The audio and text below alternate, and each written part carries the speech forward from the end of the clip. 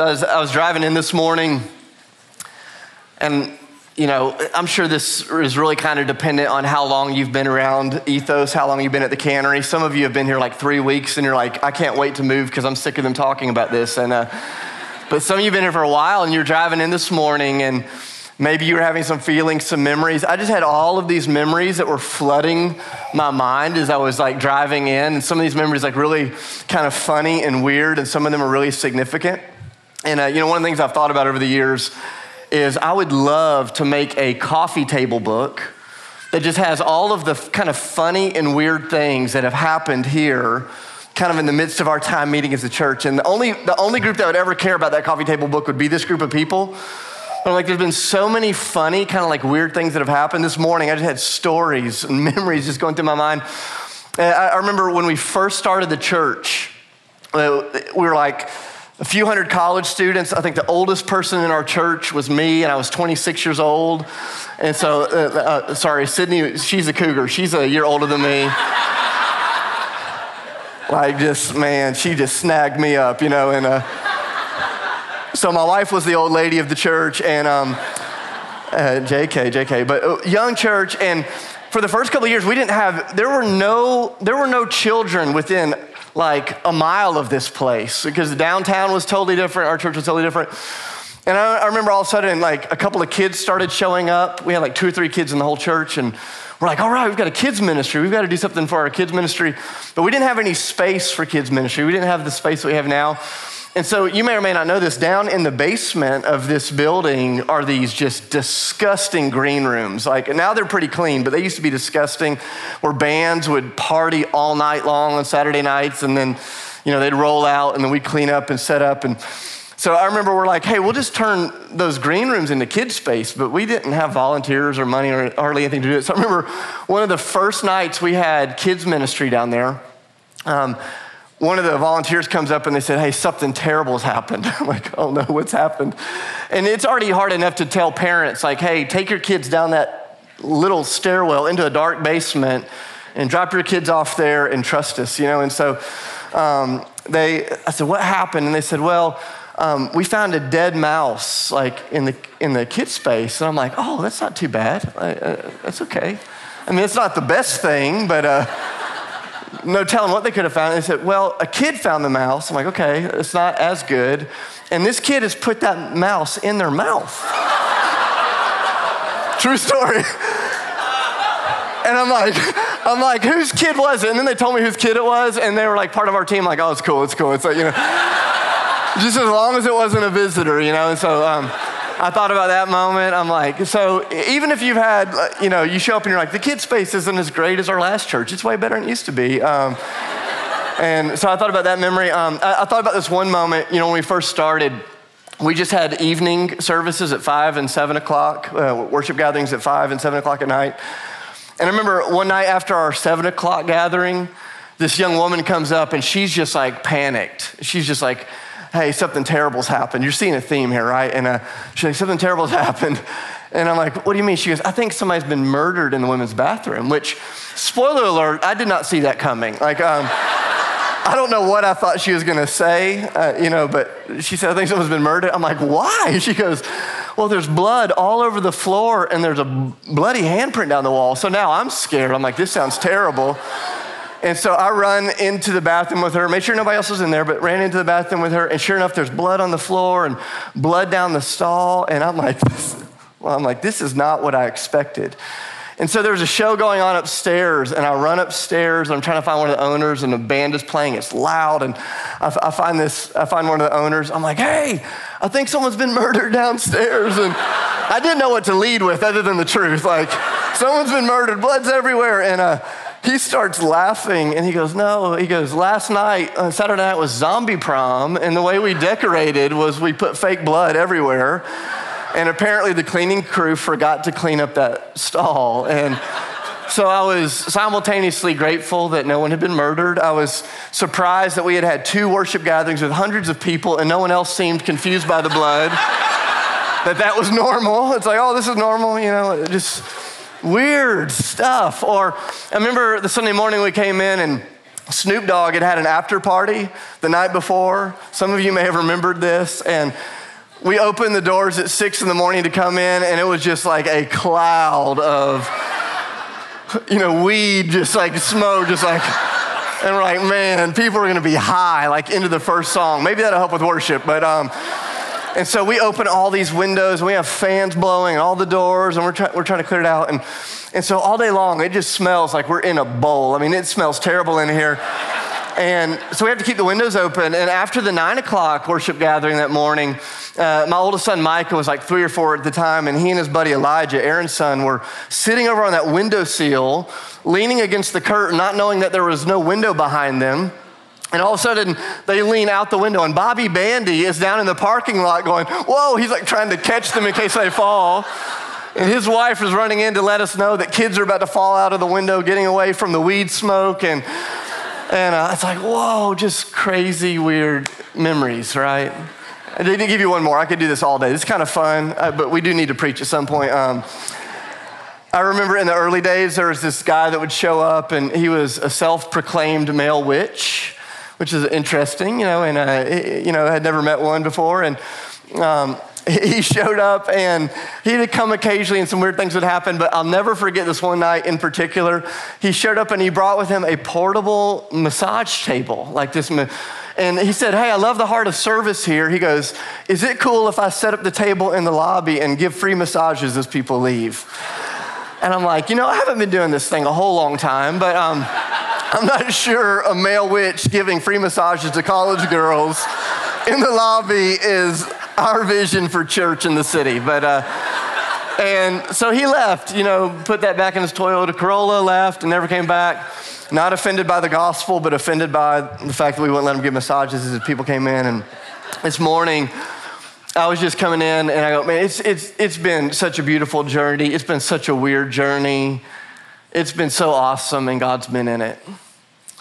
I think back to not just the funny moments. I think back to all of the significant things that have happened in this space. I got a call this weekend from my dear friend Andre. He saw the email that the Cannery was booting us out, that we had to leave, and he said, man, it was 9 years ago. He said, I sat in that room. He said, it was 9 years ago, I sat in that room. He was here on work for 8 weeks from Lisbon, Portugal, worked in the music business. He said, I heard the gospel first time in my whole life in that room. He said, the Spirit of God saved me. He said, I got baptized. He said, I got sent back out, got trained up, discipled. He started 2 churches now in Portugal. He's mobilized hundreds of churches all across the nation of Portugal. He's trained church planners and sent them out all over Europe. And he goes, hey, I know it's just a place. He goes, but that is the place where the trajectory of my life forever changed. I thought about him. I thought about just the thousands of people that over the years have had their journey with Jesus renewed, strengthened, started. I thought about the hundreds and hundreds and hundreds and hundreds of people that have been baptized in this space. I remember the first time we baptized somebody, and we had that little bitty, we didn't have the horse trough, we just had that little plastic circle tub, and the person that showed up to get baptized was a Vanderbilt basketball player. We're like, we don't know how we can fit you in the tub, and so had to bend their knees and dunk them like an egg, and we were about drowning them in the process, and just crazy. I think about the number of times we stood in this room and we've cried tears over things that have hurt your heart so badly. Marriages that went in a direction you didn't see coming. The cancer diagnosis that went in the place you hoped it wouldn't go.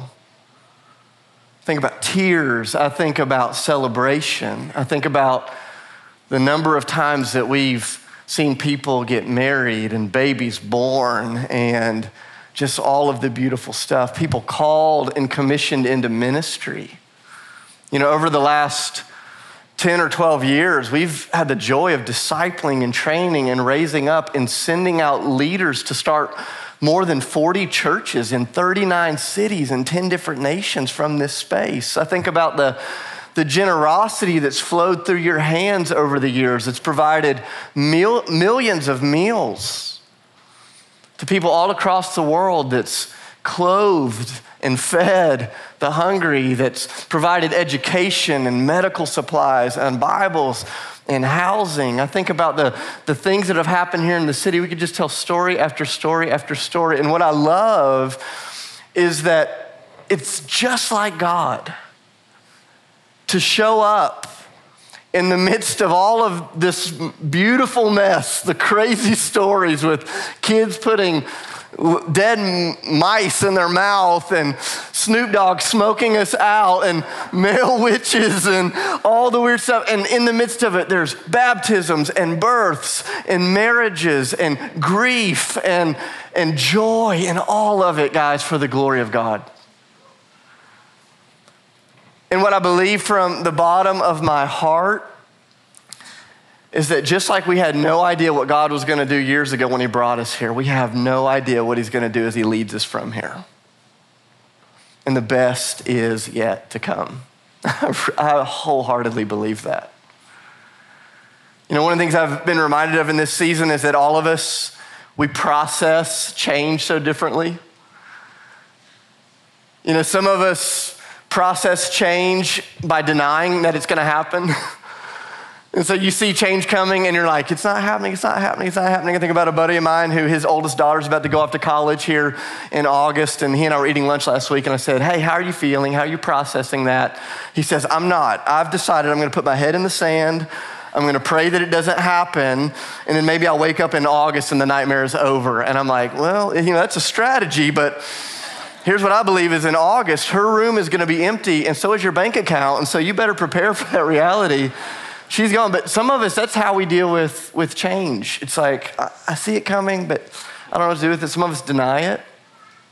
Some of us feel it, like you feel it. Some of you are very sentimental. Think about my son, Jack, very sentimental. And so when you see change coming, everything leading up to that change is a celebration. This is the last time I'll stand on this piece of wood in the cannery this week. This is the last time I'll do this thing, and everything's a moment. You celebrate it, you prepare for it. Some of you are sentimental, and it's great. Some of you are in denial. Some of you are excited for change. There are some of you that like, you're mad that we didn't move 12 years ago. You're like, why have we been here so long? And I think about some of my dear friends, Mike and Sally, in their mid-60s. They've been married 45 years. On average, they've moved more than one time for every year they've been married. They just love to move. They love change. And some of you are like, man, we're ready for the adventure.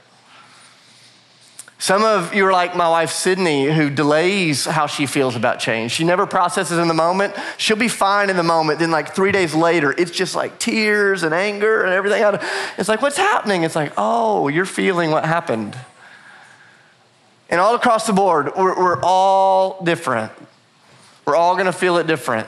Some of you feel it a lot, some of you won't feel it at all. But here's the reality, is that whether you feel it or not, things are going to be different. And I believe that different's gonna be good. Things, in fact, are going to be different, but I do believe that different is gonna be good. And I wanna just take a few minutes this morning out of Acts chapter 1 and just show you why I think different is gonna be good. You know, the disciples had just spent 3 years in close proximity with Jesus. I can't imagine what that experience would have been like for them, the ups and the downs. Front row seat to the incarnate Son of God in their midst. And then we talked about this last week. They watched him go through the most unthinkable moment that a human being could go through, crucified for the sins of humanity. He lays in a tomb for 3 days before he's raised by the power of God on that first Easter Sunday. And then he spends the next 40 days with them. And then he is getting ready to return. And this is that moment where he's speaking into their hearts. And he's like, hey guys, things are about to change. You're getting ready to enter into a new chapter of your story with me. And this new chapter, it is gonna be different, but this new chapter is also gonna be very, very good, I believe. And so I just wanna read this Acts chapter 1. There's so much we could talk about out of this, but I wanna read through it and then just make 4 simple observations and give us the time to process and pray together around the body and the blood of Christ this morning. Verse 1, this is Luke writing. He says, in my former book, Theophilus, he's talking about the Gospel of Luke. He says, in my former book, Theophilus, I wrote about all that Jesus began to do and teach until the day that he was taken up to heaven, after giving instructions to the Holy Spirit to his apostles that he had chosen. And after his suffering, he presented himself to them and gave many convincing proofs that he was alive. He appeared to them over a period of 40 days, and he spoke about the kingdom of God. On one occasion, while he was eating with them, he gave them this command: do not leave Jerusalem, but wait for the gift that my Father has promised, which you've heard me speak about. For John baptized with water, but in a few days you'll be baptized with the Holy Spirit. And then they gathered around and they asked him, Lord, are you at this time going to restore the kingdom to Israel? He said to them, it is not for you to know the time or the dates that the Father has set by his own authority to do that. But you will receive power when the Holy Spirit comes on you, and you will be my witnesses in Jerusalem and in all of Judea and in Samaria and to the ends of the earth. And after he had said this, he was taken up before their very eyes, and a cloud hid him from their sight. And they were looking intently up into the sky as he was going, when suddenly two men dressed in white stood beside them. And they said, men of Galilee, why do you stand here looking into the sky? This same Jesus who has been taken from you into heaven will come back in the same way that you have seen him go into heaven. And so there's this moment where Jesus has been with them, and he says, hey, things are about to be different, but things are going to be good. Things are about to change, but they're going to be good. And he says, I just want to prepare you for this reality. And there's so much we could look at out of these 11 verses, but just a couple of things have just been warming my heart all week as I think about what lies in front of us. And the first is this: I have so much joy about the future that we have together because the story that Jesus is writing is still not finished. The story's still not finished. Guys, this is the end of a chapter, but it's not the end of the book. Look back at verse 1 with me. I love this. Luke says, my dear Theophilus, as I wrote in my former book, I wrote about all that Jesus had begun to do and teach. Luke was writing this Acts of the Apostles 30 years after the ascension of Jesus. And he says, what I'm writing to you about the work of Jesus is not in the past. He goes, because Jesus is still at work. Jesus is still moving. Jesus is still writing a story through his people, the church. The story's not finished. I remember 13 years ago, standing in this room, over in front of that window, a small group of people kind of in a half circle on our first night in this room. And I remember just saying, hey guys, this is the beginning of this expression of Jesus' church, but this is not the beginning of his church. This is a story that began way before us. It's a story that will go beyond us. It didn't start here. It won't finish here. It's a story that's still being written. Several weeks ago, one of my dear friends who's a part of the Cannery family here, he came up. He said, Dave, I'm excited about the future. He goes, but I'm also sad. He said, and I'll never forget this. He said, because I've been a lot of versions of myself in this place. I thought, man, that's a great statement. I've been a lot of versions of myself in this place. We all have. He said, I came in here as a college student that didn't care a whole lot about Jesus, but a pretty girl invited me. It's a great evangelism strategy. Showed up, he goes, God got a hold of my heart. He goes, I became a follower of Jesus. I became a husband. I became a dad. He goes, and I'm figuring out how to walk with Jesus. He goes, I've been a lot of versions of me. It's a story that's still being written. I look out and I go, man, some of us, when you first wandered into this place, you were a mess. I was a mess. We're all still messes in progress. But Jesus is still writing the story. And this is what I love, is that Jesus never fails to bring to completion that which he starts.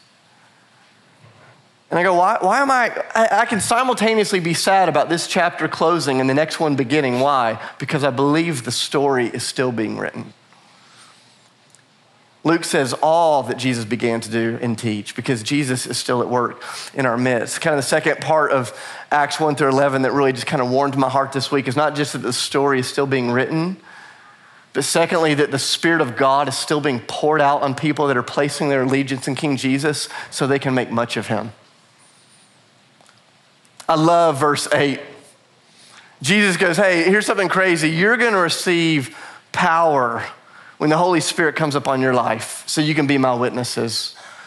Guys, Ethos Church, this has never been about some grand strategy or some way of doing church. This has just been about an ordinary group of people that are going, hey, let's surrender ourselves to King Jesus. Let's beg that the Holy Spirit of God would be poured out upon us and within us, that God might use us to make much of Christ in the city and to the nations and into our nation. Like, God, use us that way. And I go, I'm excited about what's ahead, not just because Jesus is still writing the story, but because I believe that Jesus is still pouring out his Holy Spirit on people like you and I. And wherever the desire of our hearts is to make much of Christ, the Spirit of God wants to show up and help us to do that. Like if the goal of your life is to make much of yourself, to build your name, your platform, your bank account, your comfort, and then die in comfort, you don't need the Holy Spirit to help you do that. But if the goal of your life is that God might use your short time on earth to make much of Jesus Christ, the risen, living, returning Son of God, then the Holy Spirit of God wants to help you do that. And so I pray as we come into this next season, we will see a fresh outpouring of the Holy Spirit. His gifts, his power, his mission, his work, so that Christ will be lifted up high in the city. Warms my heart. The story's still being written. The Spirit of God is still being poured out. Number 3, and the mission of Jesus is still rapidly advancing. I love this. Verse 8, look back at it. He says, you will receive power to be my witnesses in Jerusalem, Judea, Samaria, and to the ends of the earth. These guys and gals that had never traveled more than 40 miles from the place where they were born, had never stepped foot on an airplane, had never heard of the internet, none of these things had been invented. Jesus looks at him and he goes, hey, by the power of the Holy Spirit, you're gonna bear witness to me right here, right there, and everywhere. And this is what struck me this week. I don't know if you've noticed this in the scriptures, but have you ever noticed that God has always been in the business of moving his people from one place to another in order to bring his glory from one place to another?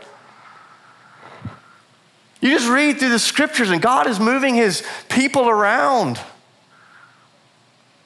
Because a church has never been about a place. It's a people filled by the Spirit living on mission with Jesus. And there are times when God goes, hey, if I keep you there too long, you're going to become comfortable, so it's time to move again. And I don't know I've said this so many times over the last 3 or 4 months.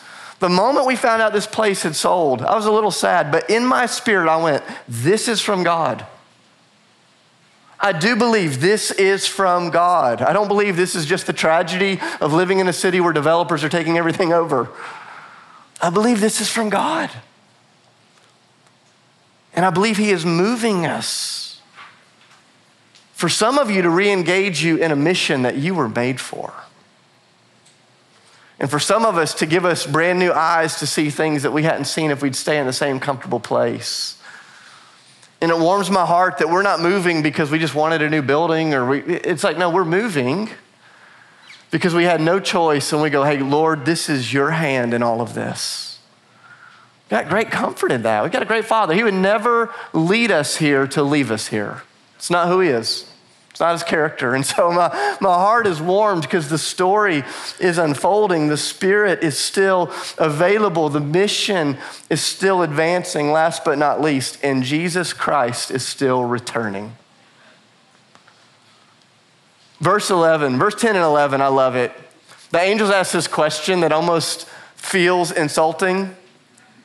Jesus had just spent 3 years with the disciples. They'd gone through all of this amazing stuff with him, and then Jesus literally ascends. He lifts, he levitates straight up into heaven. And the disciples, we don't know how long they're standing there, but they're standing there, they're looking up into the sky. And these angels show up and they go, hey, why are you standing here looking intently into the sky? And it's like, well, I thought that was pretty obvious.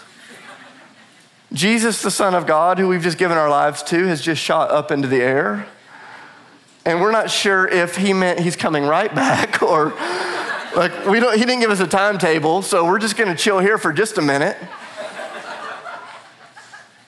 And I love the angels. The angels are like, hey guys, there's work to be done until he returns. There's work to be done. And we want you to engage that work until he returns. He's really coming back.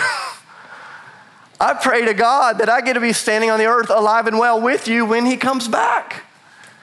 But if not, my commitment to you and to us is that whether it's here, Nashville, or to the ends of the earth, I want to use every last breath helping my friends, neighbors, coworkers, the people around me come to know the greatness of Jesus until they see him face to face as well. It's a great mission. It's a great moment. Last night, Sydney and I were eating dinner with some of our dear friends, and as we're eating dinner out on the porch, beautiful evening, I feel this tap on my shoulder. I turn around, and it's some of our dear friends, Maddie and her soon-to-be husband. A lot of you all know Maddie. And they're getting married in 2 weeks. And we're like, what's up? And we're talking. And, of course, all the conversations about the wedding, they're just glowing. They're so excited and talking about everything that's about to happen. And when they left the table, I thought, okay, Lord, that's what I want our church's face to look like as we wait for you to come back. Like an eager, hungry bride waiting for her groom to come. I go, what does our church look like as we move to a new venue, guys? Whatever it looks like, I hope we look like a bride that has the glow of anticipation on her face for her returning king. That's what I long for. And I couldn't care less how cool the venue is or how much it does or does not feel like the Cannery or whether you like the kids' space better or not or blah, blah, blah, blah, blah. If we are a group of people that do not burn with a hunger and a longing for the presence of Jesus, we are just playing games. And so as we step into this next season, I'm going, okay, Jesus, would you yourself keep writing this story? Would you yourself pour out your Holy Spirit upon Ethos Church? Would you yourself recommit our hearts to the mission in this city and far beyond? And would you stir up a holy hunger in us for the return of the King? And God, would you do that in the only way that you can do that? And so guys, I pray that we have memories today, that you take a bunch of pictures in the photo booth and tell your stories on Instagram, and that you come back tonight and that we celebrate. But may we do none of this with this sense that the best is behind us. Because the story's still being written and God's still in all of it. And so here's how we're gonna end our time together this morning. We're gonna do this like we do every single week. We have communion. It's on the bar, it's on the table. We're gonna give you a little more space than normal this morning to just do two things. Number one, to just verbally out loud with the people that are around you to just give thanks to Jesus for the way that you've experienced his goodness in this space. And then number two, to pray for a fresh outpouring of the Holy Spirit on our church family. So I'm gonna ask all of you during our time of communion to do those two things, to give thanks to Jesus for what he's done in you personally and us communally, and to pray for an outpouring of the Holy Spirit. That'll be on the screen when you get to communion if you forget that. And then we're gonna end with just a couple of songs of worship. What I would encourage you, if you're sitting here this morning and you go, man, I want to be baptized tonight, I've got questions about that, I want to take a step of faith. Before you even think about going to the communion table, grab that baptism card, come find me or some people at the Respond banner. We'd love to pray with you. We'd love to answer any questions that you have. So let's stand together. Let me pray over us. And one last time, let's receive communion together in this wonderful place. Father, we love you and we thank you for who you are and for what you have done and for what you are doing. And Lord, we stand in agreement with your scriptures and with thousands of years of Christian history as we testify that you are still writing the story, that you are still giving the Spirit, that you are still leading us into mission, and that you indeed will come again. And so, Lord, this morning, as we receive the bread, as we receive the cup, may we be filled fresh with an encounter of your love and your grace. May we be reminded of all the ways that you have met us and led us and the ways that you will meet us and lead us into the future. Lord, would you draw people to yourself this morning? In the name of Jesus, I pray, amen.